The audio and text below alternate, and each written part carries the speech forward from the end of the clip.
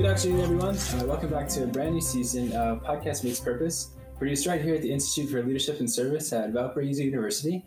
I'm Tyler. I'm joined here by my co-host, Liz, and a very special first guest of the season. So, Liz, I'll give you a second to say hello, and then we'll get started. Hi, everyone. I'm Liz. We're both the communication interns for the Institute this fall, and we're really excited to welcome renowned author Evan Narcisse. So, welcome, Evan.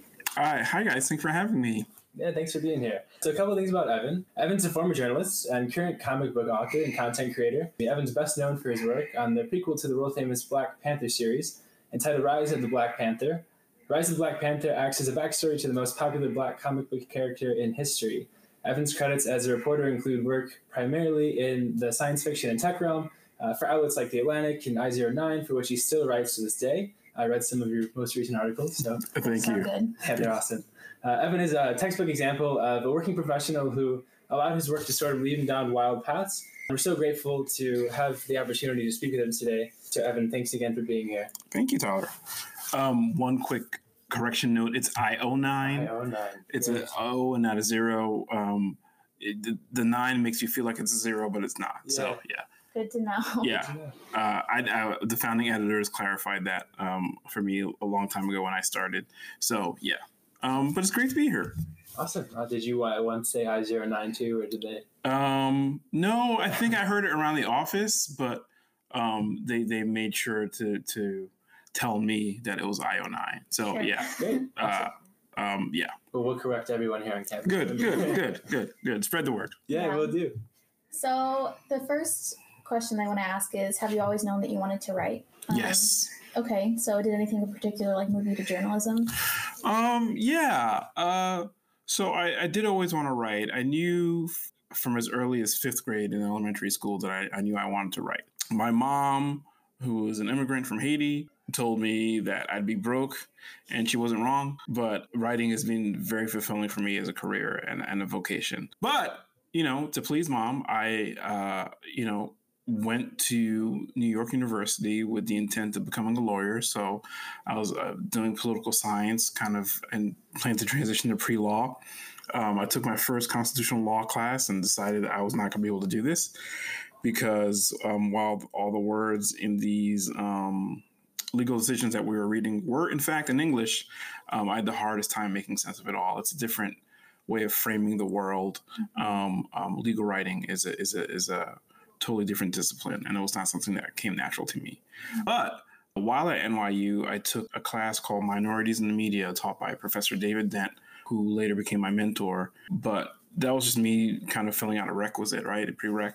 But he noticed I had talent. He said, hey, you can really write. We should get you in the program. So I started pursuing journalism as it was either a minor or a double major, I don't remember, as a secondary kind of discipline. And yeah, I took a bunch of classes in journalism, and some of the other professors thought I had talent, so I decided to pursue that. So that's kind of where my journey as a writer started in college. Becoming a professional writer was a little bit trickier because I started off as a fact checker at a Teen People magazine, which is no longer around.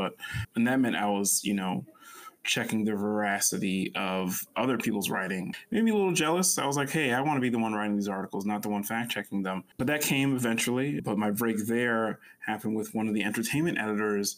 When the magazine launched, it was initially a lot more gender neutral. It was not about the stereotypically feminine pursuits and the stereotype of what a teen magazine is. It was less about that and more gender neutral. And when the entertainment editors, I went to them and said, hey, video games and comic books are youth culture. We should be covering it. And I'm the person who should be covering it. So she gave me a chance. And from there, as editors left to go other places, some of them would call on me to freelance and write about stuff for them. And that's kind of how I, got my byline out into the world. And once I did that, I was able to create other opportunities, or other opportunities found me, I should say. That's probably more accurate. And I wound up at some of the various places I've written. Yeah, that's kind of how I got started writing. But I always knew I wanted to be a writer from a very young age. Something that you just said that I found kind of interesting was that opportunities found you. One thing we always hear in college is finding opportunities for ourselves. So students are always constantly stressing about the next job or the next project or finding a job with a nice paycheck after graduation. That doesn't stop, by the way. Yeah, right. So what can you say to those students that are kind of panicking about wanting to not only find a job with their degree, their dream job, if you will, but are kind of scared about waiting for the opportunity to find them as opposed to going out and finding? Well, it's a mix of both, right? So one of the things you can do, well, a couple of things. One, you may think you know what you want to do right now. You don't. You don't necessarily. If you do have the kind of unique, specific clarity that drives you to pursue a singular path, that's great. But whether you do or you don't, I think the most important thing you guys can be doing at this stage of your lives is cultivating rich networks of mentors, peers, adults in other fields. Like, you have a whole wide horizon open in front of you. Right now, you guys are in a position where you're able to seek out adults in your chosen fields and other fields and just talk to them and find out what it is. Like, I didn't know what fact checking was before I started doing it. I knew it as a concept, as a thing journalists did and as a job, but the actual labor of it, I didn't know until I started. And that's true of a lot of journalism. And that's certainly true of these later transitions in my career to consulting on video games, writing comic books. I wrote about that stuff, but once you actually do it, you realize that there's a lot you don't know. So, and the only way I was able to figure out how to take these different turns was to cultivate these networks, to have friends or peers or even people I've interviewed from my side as a journalist when I started writing comics. I spoke to people like Greg Pak, who's a great writer at Marvel and has some creator-owned stuff. He was able to give me advice, and Jason Latour is another person who was really nice to me when I was starting out writing Rise of the Black Panther. So that's just because I was able to I had the presence of mind to have the relationship already, where all it takes sometimes is a friendly drink or a lunch or something. And people will, if they're nice enough, offer up their wisdom to you, So yeah, I think cultivating networks of people along different paths of life, whether it's the path you want to follow or not, is probably the best thing you can be doing right now. I know college is a lot of pressure where you're supposed to have it all figured out by the time you graduate. I didn't have it all figured out by the time I graduated. Like, I didn't start my journalism career right after college. It probably took a couple of years before me to get on my path. So yeah. Thank you. Do you have anything in particular for aspiring writers? Any advice to them besides, the networking and the mentorships? Read as much as you can. Developing your voice as a writer is a lifelong pursuit. It's not something you're going to have all figured out on day one. And depending on the kind of writing you do and the needs of a particular story or assignment or inspiration, you might need to modulate your voice and figure out different approaches. So read as much as you can, which sounds kind of trite and easy, but it really is true. Like, I was reading a book by Gia Tolentino called Trick Mirror. It's a collection of personal essays by her, and it's amazing. I know Gia from when she worked at Jezebel, and I was working at Kotaku, and she's one of the smartest people I've ever met. And reading her book re-energize parts of my brain that have been kind of dormant for a while now. And it makes me think about my own writing, the writing I need to do on different projects a different way. So keep reading. Probably the number one thing I can say to young aspiring writers. The other thing is, there's a lot of pressure on writing every day or churning out work and iterating on work. Like, it's something I struggle with personally, is like, be kind to yourself, like, sometimes you may set a goal to write 2,000 words a day or something, and you only do 500. Like, that's still something, There was an interview with Walter Mosley, who's a writer, probably best known for the Easy Rawlins detective novel series. And he's like, if you're thinking about the work, that's writing, like, as long as you're touching, I'm paraphrasing here, and I may be getting some of it wrong, but the essence of it is essentially, as long as you're touching the world of your work in your head, whether it's fiction or not, like, that counts, like the real problem starts when you get so lazy or disaffected or distracted that you're not thinking about it anymore, and then you lose that kind of familiarity and that energy that you've already established, and you've got to start from kind of square zero all over again, which is so hard. I have a project I'm in the middle of where I let that happen, and it's terrible because like, why do I even want to do this again? Can I just say no? I can't. But yeah, so keeping in the mindset of your work, staying attuned to it, even if you're not cranking out words every day, but like iterating on it in your mind is an important step. I want to switch gears for like a second, sort of. Yeah. So I was wondering what you're excited to see more of in the next coming years in regards to leadership in like the science fiction and tech universe, and that could include writing. Yeah. One of the things that's really encouraging about science fiction and fantasy as a genre sector of the literary landscape is the diversification of authors. You know, N.K. Jemisin is a writer who I really admire. She just announced a new novel set in a near future New York where people from different walks of life have to respond to a threat to their lives and the world at large. I'm being a little bit vague because I don't remember exactly the thrust of the book, but N.K. Jemisin is somebody who's written really well thought out, engaging science fiction. She's a Black woman, so the way she views the world and the way she thinks about power and threat are different than somebody like, say, Isaac Asimov. And there are people like her, people like Nnedi Okorafor, who comes from an African futurist background, who are really changing the game. And this is becoming more of a common thing in science fiction, which when I was growing up and reading science fiction, it was like exceedingly rare to find people who were non-white, non-male authors, and speaking from different perspectives. Because the thing that's really so important about science fiction as an organizing principle is that it's imagining the future, right? And the future ideally belongs to all of us, right? But we, you know, unless you're incredibly naive, you know that that's not the way the world works, that people in different socioeconomic conditions, people in power don't necessarily want to have a future that's inclusive or welcoming to people from different walks of life. So I think the more diversifying base of writers for science fiction ultimately creates a more receptive and inclusive landscape. You know, one of my former coworkers, Annalee Newitz, had a science fiction novel called Autonomous that came out about 1.5 years ago.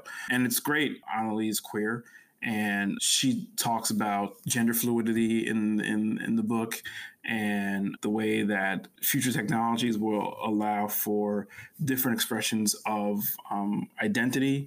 And it does in a way that's really not didactic. It's fun, it's pulpy, it's fast, but those considerations are there. And it makes for a more engaging work. And it makes you think about what a different future could in fact be like. And that's, I think, the work of science fiction. And any work that's speculative is to broaden our horizons and not narrow them.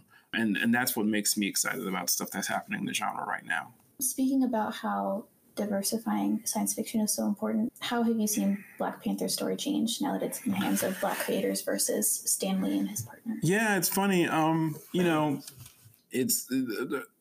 Black Panther as a character is, let me do some quick math here, 53 years old at this point. Is it 50? No, 43. He's not 50 yet. 66.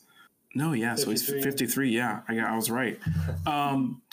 So a lot has changed. And what's interesting is, I think, how rich in metaphorical power those first couple of stories are. T'Challa made his first appearance in Fantastic Four number 52, which was written and drawn by Stan Lee and Jack Kirby. And in that first story, a lot of the stuff that is so amazing about the character is there from the very beginning. So the idea of Wakanda as a hidden kingdom is there. The idea that they were kind of secreting themselves away from the world to protect their sovereignty and natural resources is a really important one, because there's kind of a stream of anti-colonialism in there, which is amazing to think about when you consider that Stan Lee and Jack Kirby were two middle-aged Jewish men from New York City who, were not necessarily engaging with the politics of the day in their work, or as far as I know, their personal lives. I know Jack Kirby fought in World War II, was somebody who was strongly anti-fascist and anti-Nazi in his creative work. This is a guy who drew Captain America fighting Nazis in World War II all the time. He's a man who did that on the front lines. So that, yet and still, when you consider the politics of the day in the mid-1960s, when they created this character, we don't see Marvel Comics talking about the civil rights movement at the time.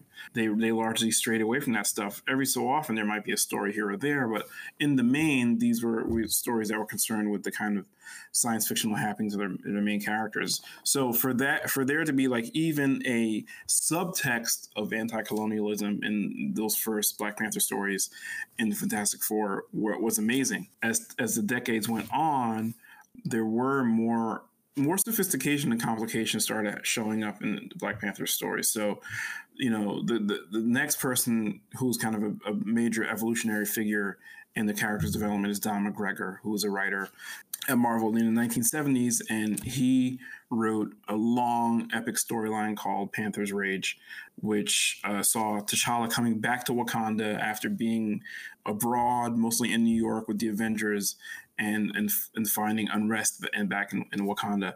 And the great thing that McGregor did was he introduced this idea of tensions within the Black diaspora. So T'Challa's girlfriend at the time, Monica Lynn, was an African-American woman. And the Wakandans were like, well, why are you bringing her back to here? Like, as your girlfriend. We got plenty of women here that you could, make a queen. But he loved who he loved, and that was a source of tension. But, it's one of my personal theories is that every time a Black creator touched T'Challa, there was a significant shift in execution and metaphor happened. So during that Jungle Action run, one of the main artists was Billy Graham, who's one of the first kind of superstar artists of African descent in Marvel. And the way he drew T'Challa and the cast of those characters was different. It felt like there was more detail, more energy, more of a desire to present the ethos of like Black is beautiful, which is, a slogan and a mindset that was prevalent in the 1970s. And that changes. And then when Christopher Priest starts writing Black Panther in 1998, he adds more layers to that stuff. And then when Ta-Nehisi Coates and Roxane Gay, Nnedi Okorafor has written some Black Panther comics, I think the character symbolizes something so important to people, to Black people all over the world, whether you're from Africa, whether you're from America, whether you're in Latin America, and anywhere where there is somebody from the African diaspora. I think that the character has the potential to speak to the history of our lived experiences all over the world. So, he's gone from being, kind of a one-man show, like a character who represents his whole entire culture unto himself, to like this huge cast around him. So like the Dora Milaje from the movie were a creation of Christopher Priest in the late 90s. And he imagined them one way as female warriors who were like loyal to the king. But when Roxane Gay and then Ta-Nehisi Coates kind of simultaneously were dealing with those same set of characters, they both made them independent thinkers for themselves, who were like, hey, wait a minute, what is this like undying loyalty to the king? Is that in our best interests? What's our own agency in our own lives? And maybe we have a different vision for this country, and how do we do that and balance our loyalties? So I think all this complication has been so great for the character. Great. I tend to go on and on. No, you're just incredible. This is awesome. We love it. I read one of your pieces called Black, Surreal, and the Hour of Chaos. Oh, yeah. So good. That was fun to write. Yeah, you spoke about the institutional racism that's sort of been like sensationalized by Black writers in order to get people to listen. Yeah, I mean, sensationalized is a tricky word because Surrealism. Yeah. Well, yeah. It's been surrealized. I think sensationalized has a negative connotation. Sure. But I think the point you're making is in fact true, which is that institutionalized racism in its non-fictionalized form is a horrible thing. Yeah, for sure. It is filled with horrors that feel like the stuff of fiction. But because they're normalized and hidden and, lived in slices of the country and world where a lot of people don't have access to, those things can feel ephemeral. Mm-hmm. So using the metaphorical power of fiction, of genres like horror and science fiction, that is a way to make it more vivid and more tangible what an experience living as a marginalized person can be in a system that is set against you. So yeah, like you take a movie like Sorry to Bother You, which starts off as this kind of workplace farce, right? It's a guy who takes a job because he needs to pay his rent and realizes that if he adopts a certain form, a certain affect, a white voice, that he all of a sudden rockets to the heights of success within his company. But then once he reaches that success, he realizes, there's a whole level of socioeconomic exploitation that I've been party to. And then his decision is, do I continue pursuing my own personal success, knowing that other people are suffering?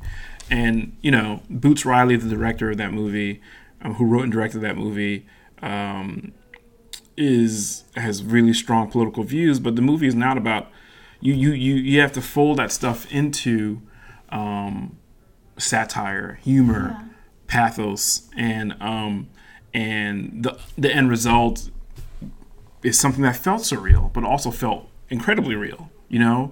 There's a company, the fake company in that movie named Worry Free. Basically, it's a commentary on companies like Amazon, where working conditions are terrible, but the way they message their utility in our lives is to make it seem like, things are great and you need us and we're awesome and everything's awesome. Meanwhile, people in their warehouses are not allowed to take breaks for the bathroom and all kinds of horrible working conditions. So, that movie speaks about all of that stuff through the metaphor of science fiction and satire. So yeah, it's really important, and you talk about something like Black Panther, like the movie, where to me, I think one of the biggest achievements of Ryan Coogler and his fellow filmmakers is that movie feels intensely personal. It feels like an interrogation of what it means to live as a Black person in the world when you don't have a real connection, or you have to figure out what your connection is to the place that you come from. You come from Africa somewhere, like generations and centuries ago, but you have no connection to the cultures. And what does that feel like to know that this history exists, but not to be able to feel connected to it? And that's a big existential topic that's handled in a big budget superhero movie, where generally subjects of that weight you don't expect to show up in a Marvel Cinematic Universe movie, but I think that's one of the things that makes it stand out. Yeah, for sure. And I'm wondering what chaos, in Black Surreal and the Hour of Chaos, is inspiring your work in the series today. Well, Rise of the Black Panther was a miniseries, and I'm done on working on that. But chaos is ever present in our lives. Currently, the American political landscape is so fraught and so fractious that it does feel surreal. We have a president who redraw a weather map with a Sharpie, to make it seem like he was right about something, just because he can't admit that he was wrong. And, you know, it seems like reality gets reordered on the whims of somebody who really doesn't care about people outside of his social economic class, and that feels surreal. The level of threat and harm that we live with nowadays feels surreal. And there's chaos around all of that too. You know, I live in Texas now, and you know, there was that horrible mass shooting in Odessa, and one of the things I have to think about is, okay, it feels more and more a matter of when, not if. Yeah. These kinds of things might happen to me, my daughter, friends, and that's terrible. So I think one of the functions of stuff like superhero movies and superhero comics and science fiction are to offer a lens of commentary on our world, a vision of how the world can be better. What are the ways to resist and reorder oppressive systems, you know, and also to give hope, you know, like superheroes, I think by their nature are inherently aspirational, you know. They show the kind of scope of human behavior, the things we can do, the things we shouldn't do, the places we can come from, the places we can go to. So yeah, the work I'm doing now, some of it is stuff in animation or video games, stuff I can't talk about, unfortunately, but it is something I always think about, is like, what's a way to show hope? What's the way to show connection to each other, to show empathy? Empathy is really important to me as like an organizing principle in my work. Understanding people from different viewpoints and different walks of life. So yeah, and I want to keep on trying to do work that has those elements in it. No matter what the kind of story I'm telling or being asked to help tell. Some of it's not all stuff I'm originating myself, but you know, some of his work I'm doing as a consultant is to help broaden, I think, and deepen the metaphorical power of these projects. One thing that I want to ask from that last question, you mentioned that the science fiction universe and superhero movies and all those things are the lenses of commentary to real world events and real world problems. And a lot of times, everyday people like myself and Liz and yourself, we're all facing those same things, right? And it's not if, it's when is the next school shooting going to happen. We sit in class daily, and I don't know if you can speak the same way, but I always think, what am I going to do if an active shooter were to walk into this lecture hall? What am I going to do if an active shooter or someone walks into a residence hall? How are we going to respond to that? So what are some ways that everyday people like all of us can resist and reorder, like you had mentioned in the last question and last answer? You know, I'm not a political pundit. I don't have super defined strategies, but vote is one of them. Be informed about the issues that matter to you, whether it's like economic development in your neighborhood. I know it sounds corny and probably a very old man of me to say, but like zoning, when issues like that are on the ballot, that has an immediate effect on the places you live. What kind of businesses can be set up where, what the property taxes are going to be like. This is stuff you guys as students are not going to have to think about for years, but you guys are all voting age, and how you vote can very much change your present and your future. So engaging with the issues, voting around the stuff that matters to you is one thing, and there could be local organizations that are activists around certain causes that matter to you. Figure out what those are and avail yourself of them. So that's one thing, not to beat the same drum again, but like reading again, broaden horizons, usually help you get a sense of what matters to you. And I think especially nowadays, we're all fighting against these rising tides of misinformation, that get packaged and sold as truth when really it's just manipulation. So being informed and being skeptical of narratives that seem too comforting and too easy is a really important skill. I think that is really a survival skill at this point. Like, being able to parse, like, hey, you know what, this news report seems a little bit fishy, or,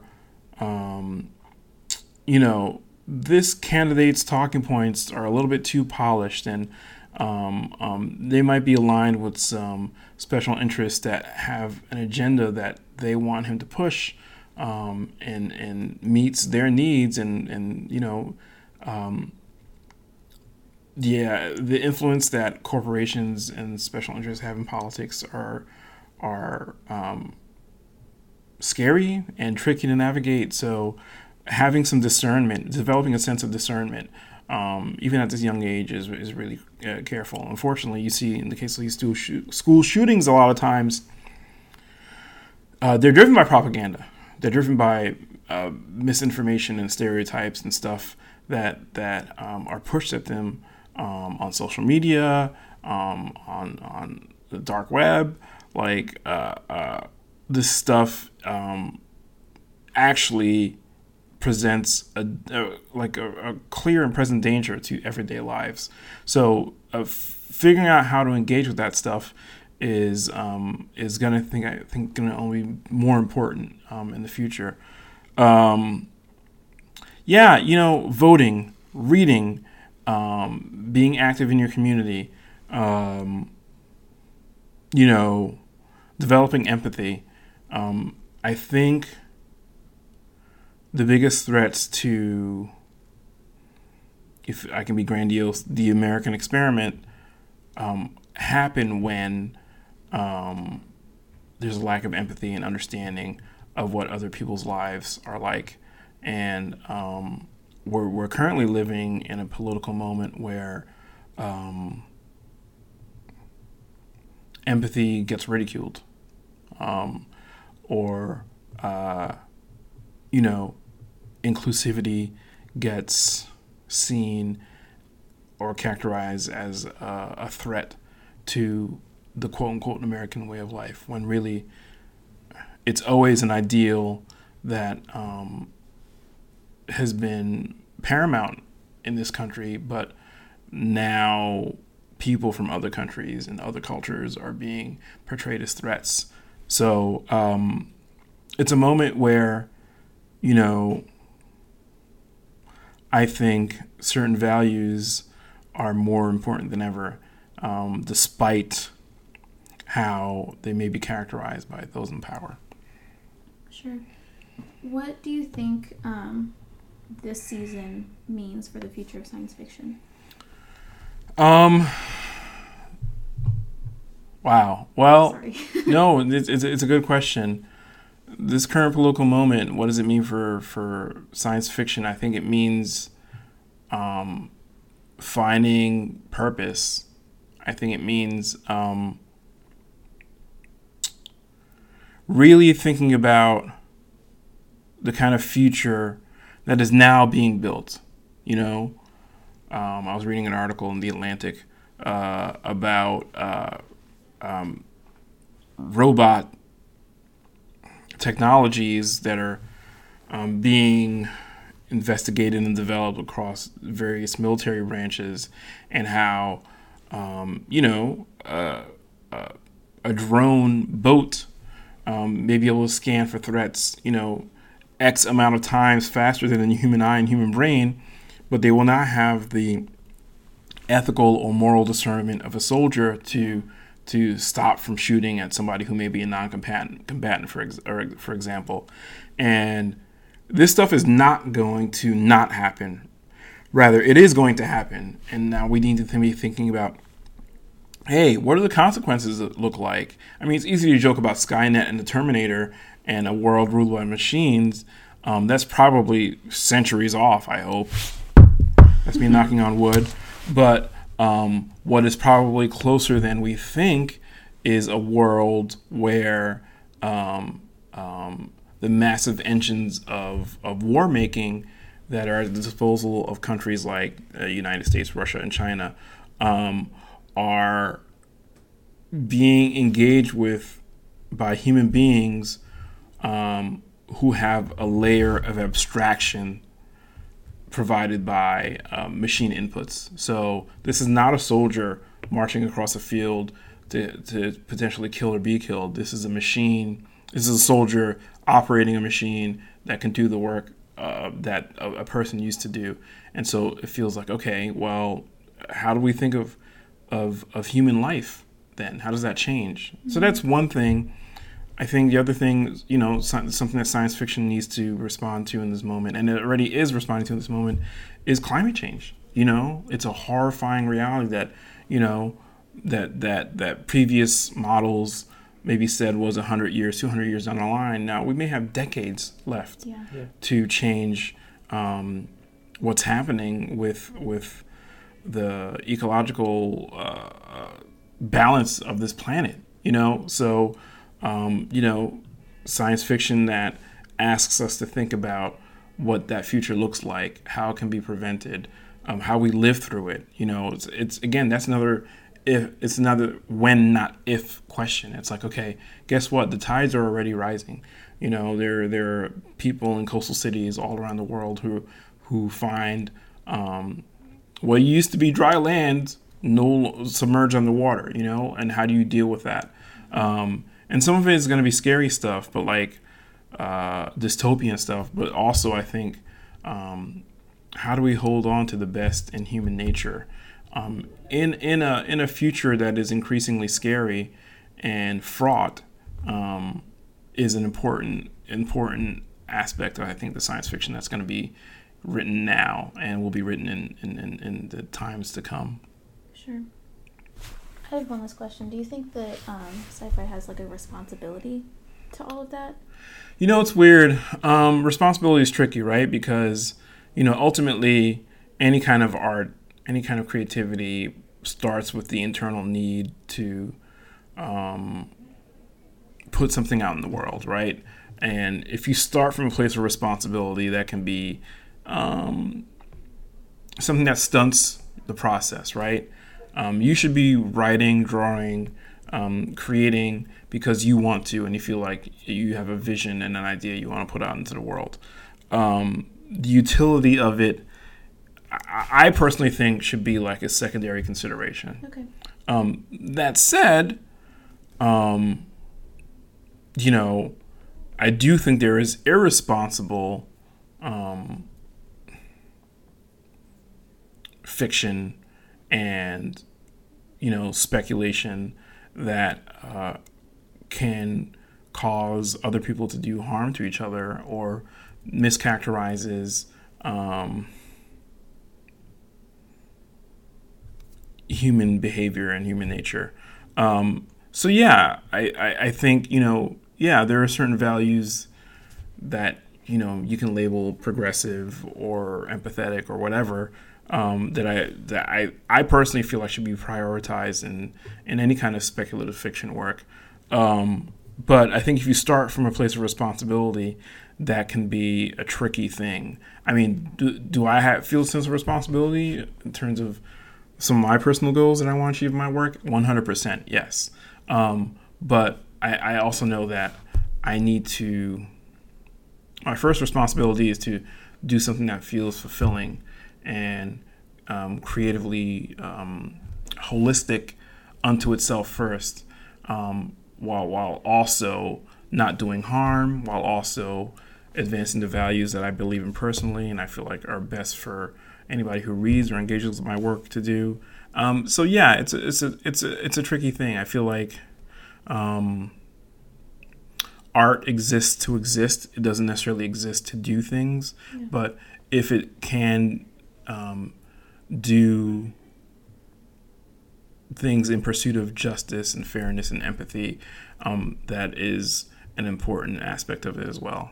Sure. Thank you so much for having me. Enjoying myself. Yeah. This was a good conversation. I appreciate it a lot. Yeah, Evan, this is incredible. So again, thanks so much for being here. We know you have a crazy busy schedule today. They're kind of showing you everywhere. Yeah. It seems like every 10 or 15 minutes you have to be somewhere else. So Liz and I really appreciate you taking the time to be with us today. Thank you so much, both of you guys. Appreciate it. Yeah, thanks a lot. And a huge thank you to all of our listeners as well. You can continue to listen to this podcast on any of your favorite streaming services. We're on Spotify, iTunes, and the Anchor app as well. Please like and also comment on what you'd like to hear from us in the coming weeks. We'd really love to hear from you, and we'd love to hear some feedback especially. For now, that's a wrap from us here at the Institute for Leadership and Service at Valparaiso University. Thanks for listening, and we look forward to bringing you another episode soon.